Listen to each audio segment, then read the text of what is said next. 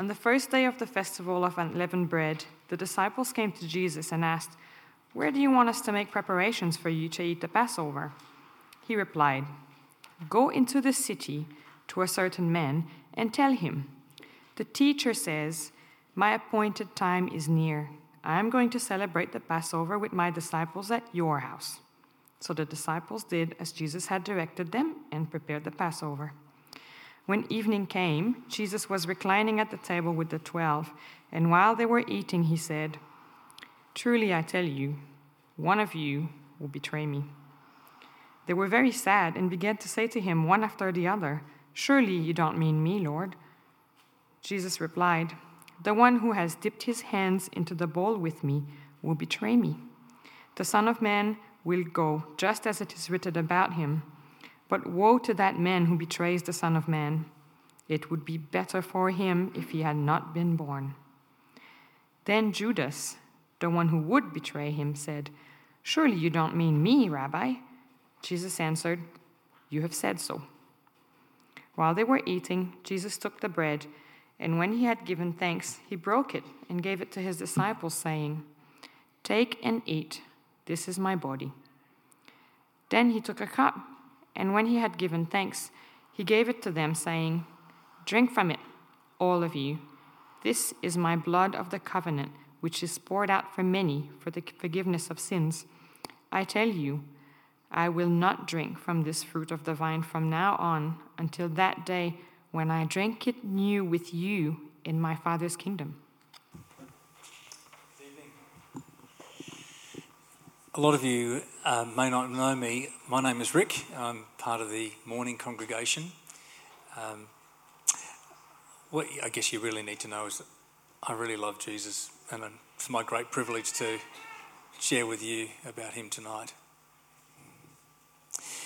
I love the way that passage finishes off, the hope that is there in what Jesus says, that he's going to drink this cup when he drinks it new in his Father's kingdom. And as we approach Easter, that's the context in which we come to this. We know how the story ends, that we are here tonight in the presence of the living Christ. He is risen. That although he did suffer on the cross and die, he's alive now. That's the end of the story. But what it took for him to get there.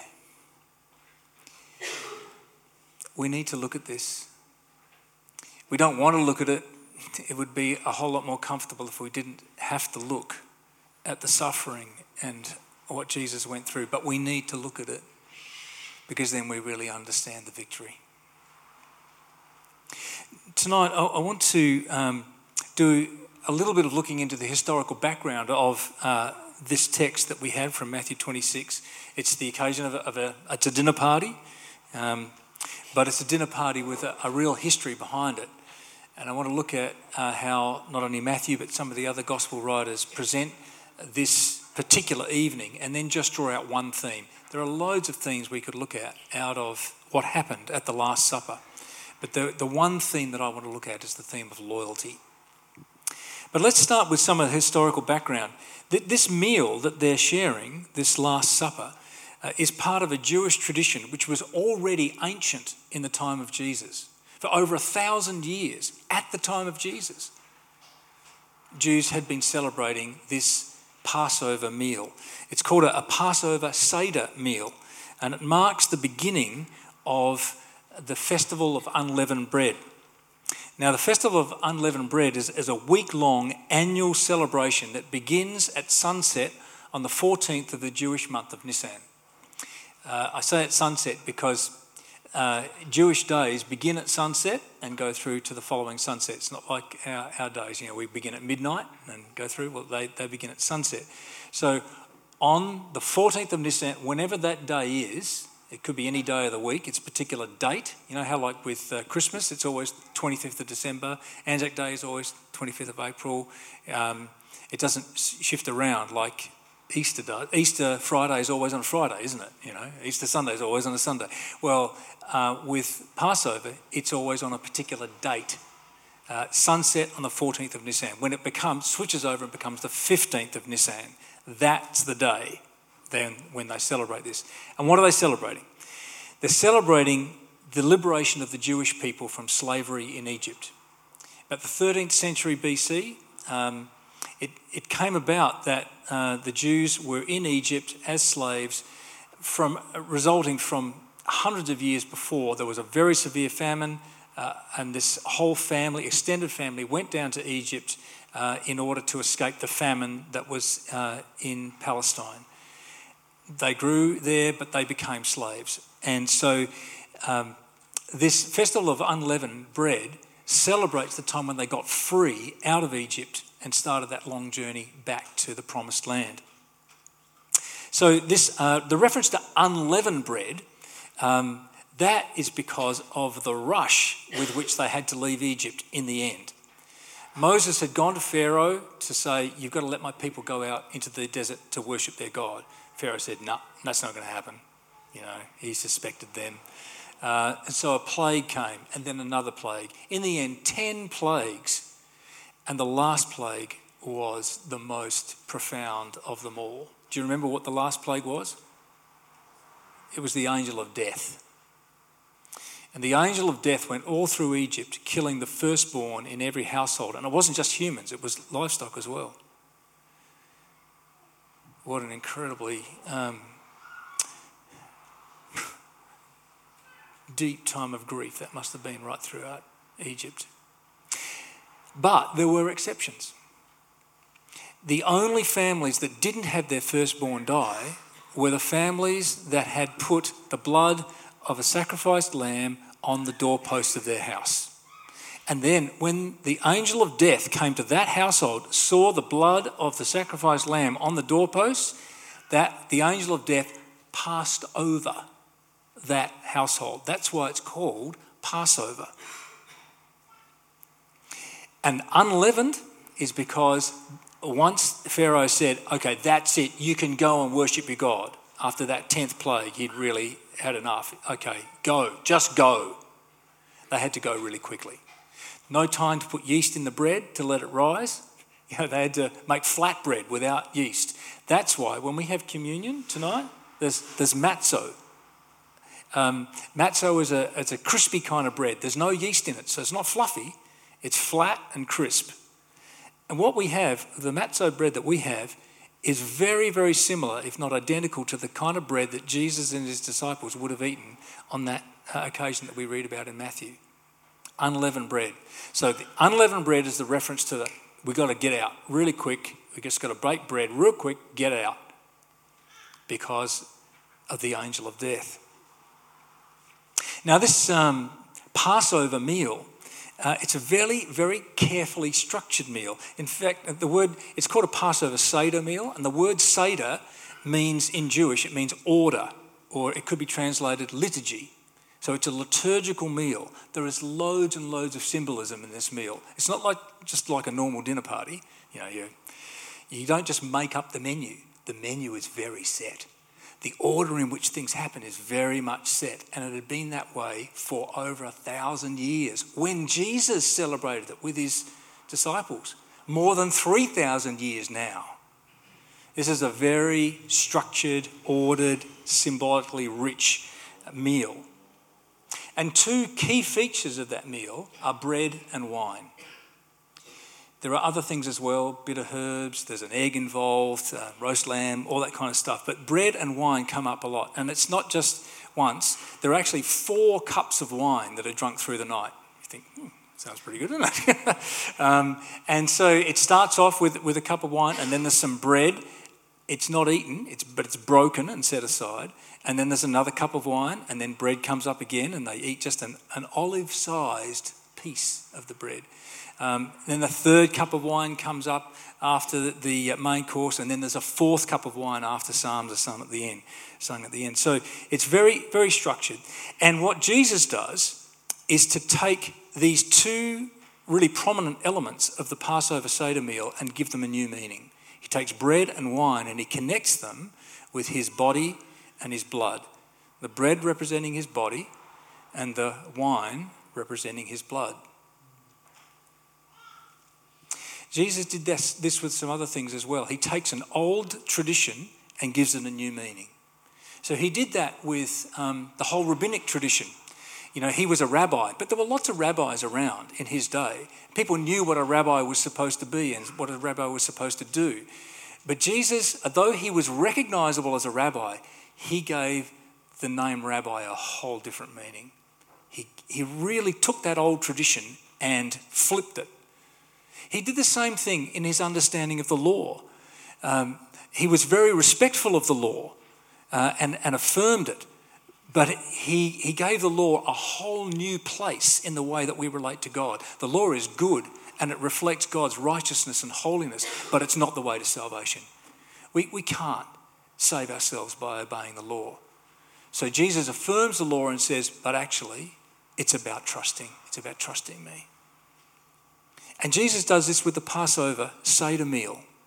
He gives it a whole new meaning. He draws out bread and wine out of what is already a long tradition, and he gives it new meaning, his body and his blood. Now, all four Gospels cover this meal closely. John covers it in the most detail. He really draws out the conversation. So the references are in Matthew 26 here that we had read to us, in Mark 14, Luke 22, and then John 13 and 14 certainly, but maybe also 15, 16 and 17 are also part of the Last Supper. There's a little bit of doubt because at the end of John chapter 14, Jesus says, come on, let's go. Do they actually go out of the room at that point? And is chapter 15, 16 and 17 conversation that happens as they are walking towards the Garden of Gethsemane? Or does Jesus continue to talk in the room where they'd celebrated the meal? It doesn't really matter. But there's a lot of information in John 13, 14, 15, 16, 17, which all relates to that evening and as things kind of unfolded. We know that particular meal happened on the Thursday night of the week that the Festival of Unleavened Bread commenced in that year. What's not agreed amongst the scholars is whether Jesus might have jumped the gun and had the Passover meal one night earlier than everybody else.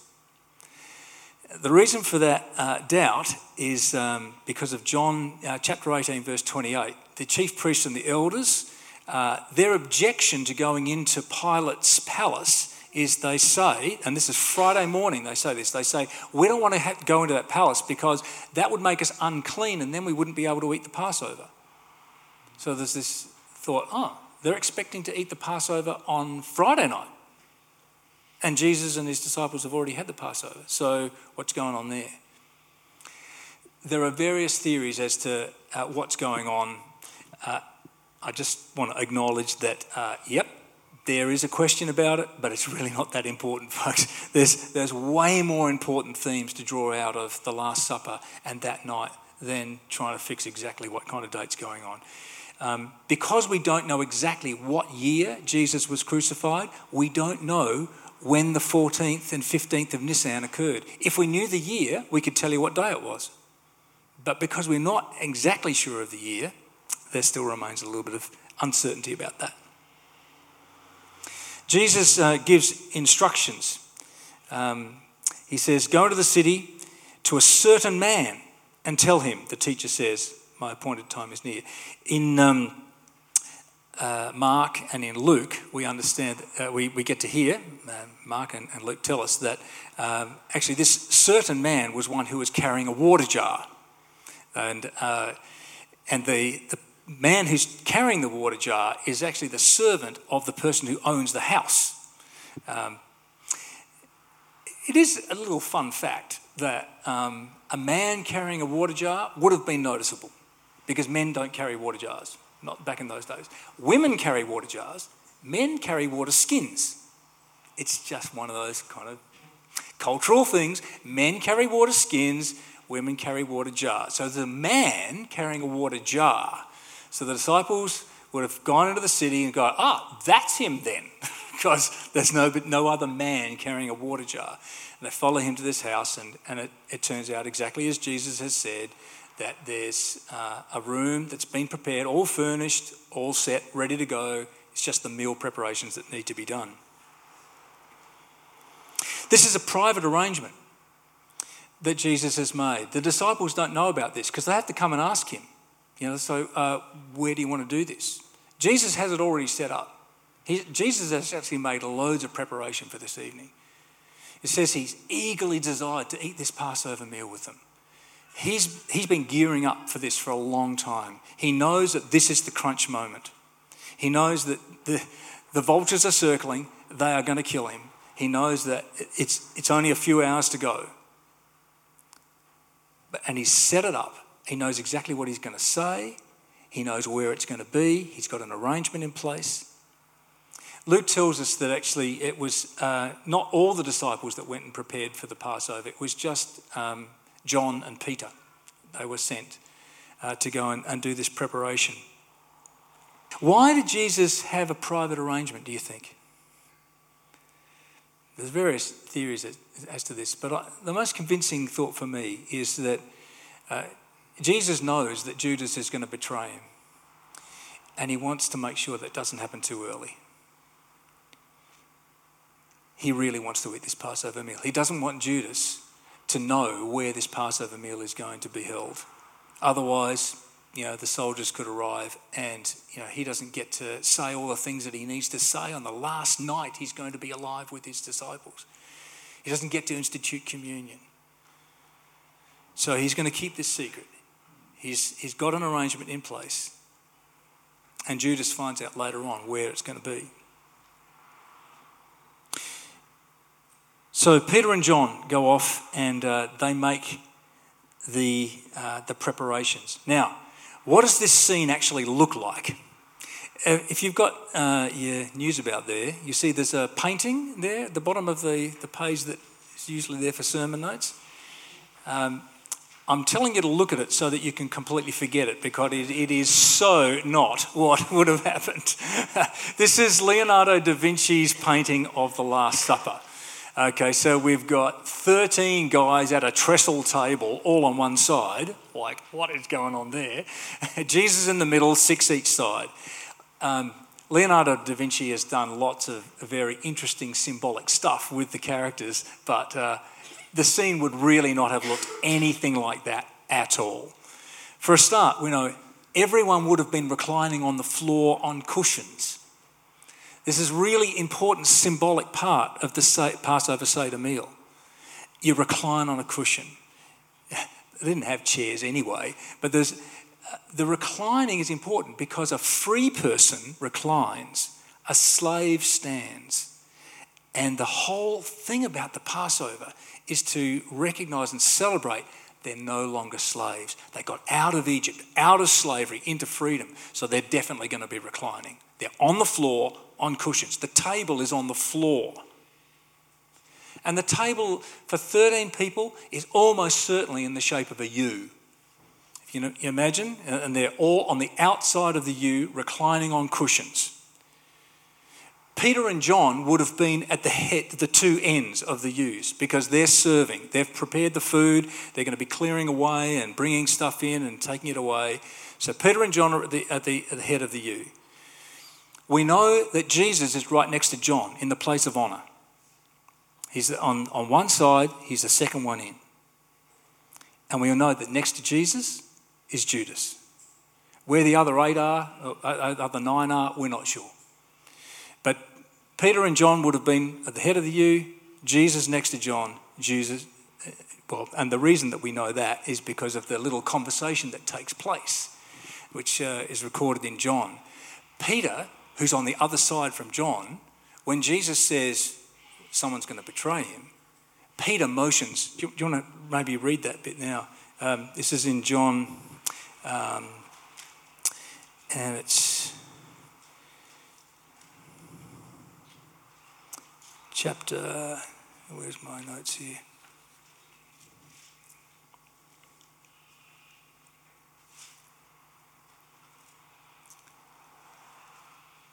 Okay, we're at John 13, and starting from verse 21, after this, Jesus was troubled in spirit and testified, "Very truly I tell you, one of you is going to betray me." His disciples stared at one another, at a loss to know which of them he meant. One of them, the disciple whom Jesus loved, that's John, okay? He's writing this gospel, and that's how he refers to himself. One of them, the disciple whom Jesus loved, was reclining next to him. Simon Peter motioned to this disciple, it's kind of like sign language across the table, ask him which one he means. Leaning back against Jesus, because he's reclining, okay, John's right next to Jesus, leans back and says, "Which one is it?" Jesus answered, whispering, we imagine, to John, "It's the one to whom I will give this piece of bread when I've dipped it in the dish." Then, dipping the piece of bread, he gave it to Judas, who's right on the other side of him. As soon as Judas took the bread, Satan entered into him. So Jesus told him, "What you're about to do quickly." But no one at the meal understood why Jesus said this to him, because all of this is whispers. All of this is kind of sign language. Like, what? Peter's going, who? John's whispering to Jesus. Jesus is whispering back to John. Little signal. Nobody else knows what's going on. Since Judas had charge of the money, some thought Jesus was telling him to buy what was needed for the festival or give something to the poor. As soon as Judas had taken the bread, he went out, and it was night. Very dramatic, isn't it? It was dark in more ways than one.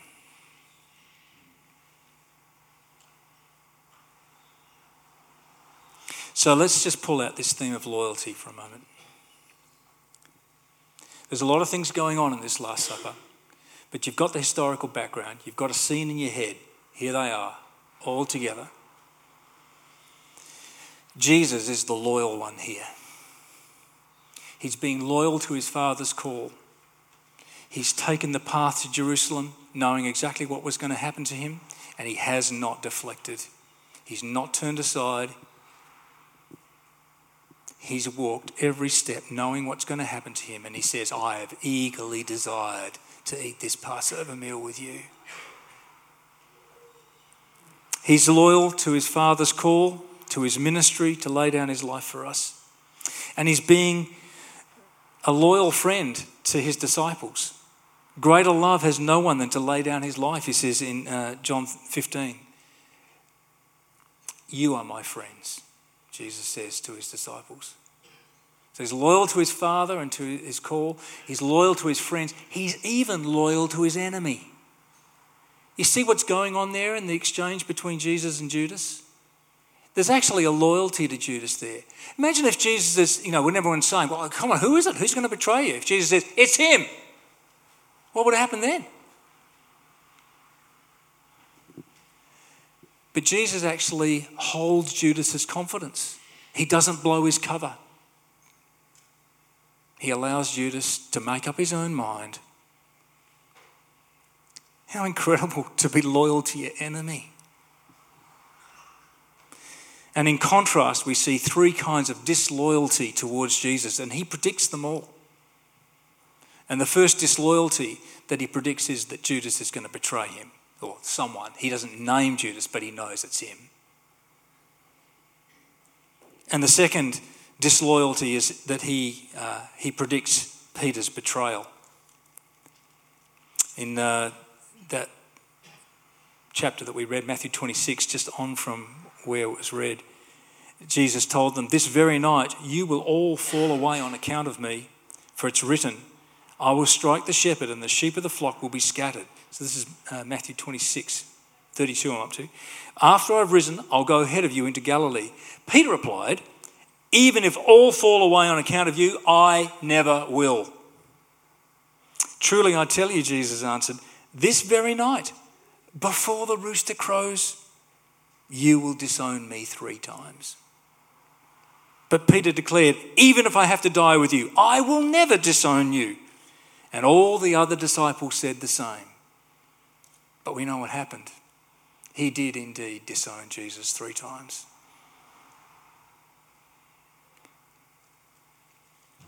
So there was the betrayal. There was the denial, the disowning. And there was the abandonment by the other disciples. You'll all fall away, Jesus said. And they abandoned him. Except John and the women. The women didn't run away.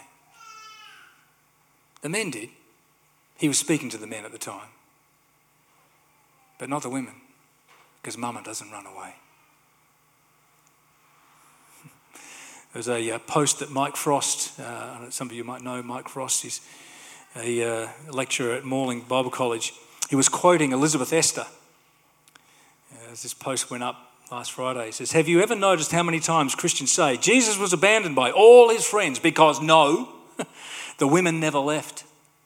The women stayed until his last breath and beyond. A woman was the first to discover he was risen. And like every time a dude is all, you would have denied him 3 times too. I'm like, nah, bro. By God's grace, I would have been with the other women weeping at the foot of the cross because Mama doesn't run away. Mama stays. Mama watches till the very last breath. What I would give if someone preached an Easter morning message about the women who stayed. I'd be a mess of tears if just once the dudes could decenter themselves. Like, why is this too much to ask?" Obviously, Mike is trying to stir up us fellas. Well, he did a good job with me. I think us blokes ought to think about that. Mama doesn't run away. Do you run away? A lot of the disciples did. He was betrayed, he was denied, he was abandoned. But at the Last Supper, Jesus, the loyal one, in spite of his prediction, his absolute conviction that he was going to be betrayed, that he was going to be denied, that he was going to be abandoned, in spite of all that, he calls for our loyalty. And maybe it's loyalty on the other side of disloyalty. Maybe, we fall in a heap, but he's calling for our loyalty through this Last Supper. That's I think is such a huge theme of the whole night. He's calling for loyalty. The loyal one says, will you be loyal to me? He says, remember me. When you eat this bread and when you drink this cup, remember. The Passover Seder meal had always been about remembering. For over 1,000 years it had been about remembering. But Jesus says, what I want you to remember is not just what happened when the Lord took the Israelites out of Egypt. Remember me. Not even remember the cross. Not just even remember an event or facts. Remember me. Because it's about a live, real connection, spirit to spirit, with the living Christ who's here tonight. And when we take this bread and when we drink this wine, it's about remembering him. Yes, what he did. Yes, what it's achieved for us. Remember him. Will you be loyal to him? He's calling for that. The loyal one calls you to be loyal to him, to remember him. Don't forget me. Don't betray me. Don't deny me. Don't abandon me. Be loyal to me, Jesus is saying.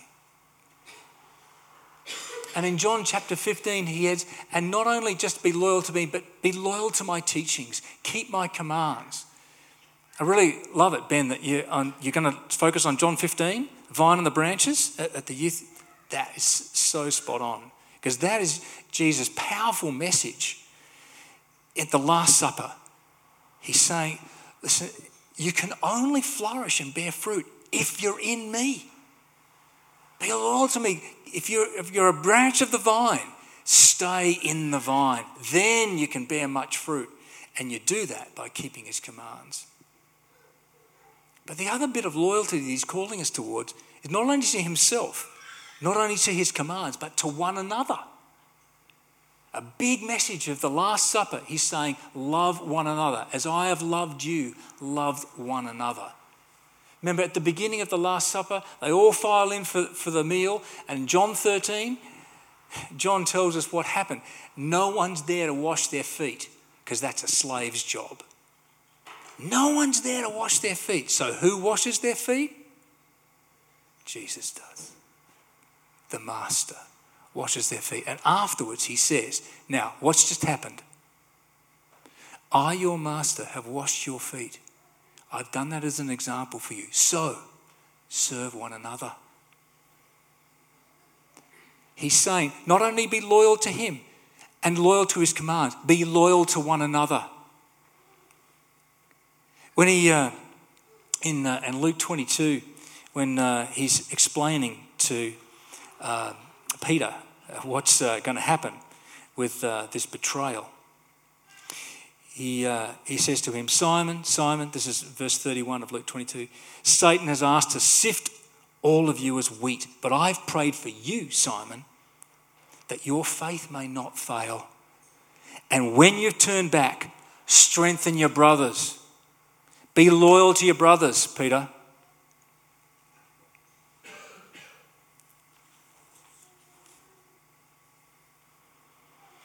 But what if we fail?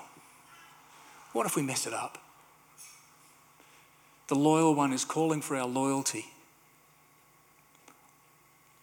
What if we can't do it? There's a huge contrast between the two people who fail to be loyal, Judas and Peter. Judas fails to be loyal, big time, betrays Jesus for 30 pieces of silver, which he gets from the chief priests and the elders. He gets paid money to lead them to him in the Garden of Gethsemane so they can arrest him and take him off to be crucified. And Judas, well, we read about what happens to him. The very next chapter, Matthew 27. From verse 3. When Judas, who had betrayed him, saw that Jesus was condemned, he was seized with remorse and returned the 30 pieces of silver to the chief priests and the elders. I've sinned, he said, for I have betrayed innocent blood. Can you imagine the pain that he's going through, the deep regret, the realization that he has monumentally stuffed up? This is not just a little mistake. This is massive. And he's done it. He's guilty as sin. What's he going to do? His first thought is, I've got to give the money back. I've got to try and fix this.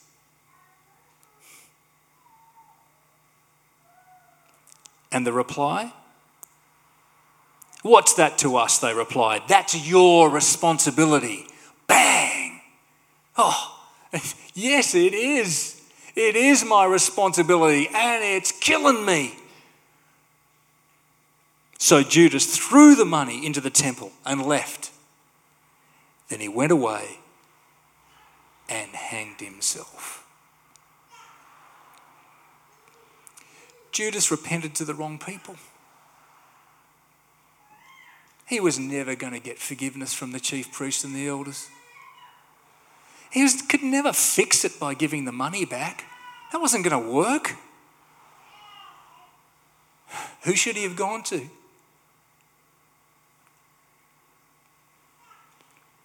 One of my lecturers at Fuller Theological Seminary in the States, when I was there, told us about something that happened. He wrote a book about this. His name's Ray Anderson. He wrote a book called The Gospel According to Judas. He was in a restaurant in San Francisco. He goes in the men's room, and there on the mirror above the wash basins, in blue texter, right across the top of the mirror, it says, Judas, come home, all is forgiven. Judas, come home, all is forgiven. So he's thinking, what? Who's written that? Like, is this some kind of father of a runaway kid? What's going on? But then he also, of course, because he's got an awareness of the biblical story, he's thinking about Judas, come home, all is forgiven. And he started to think, what would have happened if, say, Judas, instead of hanging himself, had been wandering around Jerusalem in the days after he realised what a complete mess he'd made of things. He's wandering around Jerusalem and he meets the risen Christ. What would that have been like? What would Jesus have said? Well, you can bet that Jesus would have said, Judas, come home. All is forgiven. I was loyal to you at the Last Supper, and I'll never change. I'll always be loyal to you. Even if you're disloyal to me, I'll be loyal to you. But it didn't happen that way, because Judas never went to Jesus. He went to the wrong people and he held himself apart. And it ends in suicide. Contrast that, Judas holding himself apart from Jesus and looking in all the wrong direction. Contrast that with Peter. Peter hears the news. The women say that Jesus has risen. The tomb is empty. He runs to the tomb. Why is he running to the tomb? He's legging it, going as fast as he can because he wants to see Jesus. He knows he's messed up. He's denied him 3 times. Just like he said, the rooster crows and he weeps bitterly. But when he hears that Jesus is alive, he runs towards him. Later on, he's fishing with his mates up in the Sea of Galilee. And John says, it's the master on the beach. What's Peter's first instinctive reaction? Dives in the water, swims for shore. He wants to be with Jesus. And when he does, that's when Jesus asks him 3 times, do you love me? And those 3 times, 1 time for every denial, Jesus reinstates Peter and he finds his forgiveness. He finds his way back because he's run to Jesus. Friends, loyalty is so incredibly important in this story. The loyal one who is met with such disloyalty and betrayal and denial and abandonment still calls us to be loyal to him. And he knows that we can stuff up. The critical thing is, what's your instinctive reaction when you're stuffed up? Are you going to try and fix it? Are you going to hold yourself apart from Jesus? Will you repent to the wrong people? Because that just ends up in a really bad place. Or are you going to run to Jesus? Because you will be welcomed. You may be confronted, as Peter was, but you will be welcomed. And you will be loved, and you will find that the loyal one will always be loyal to you.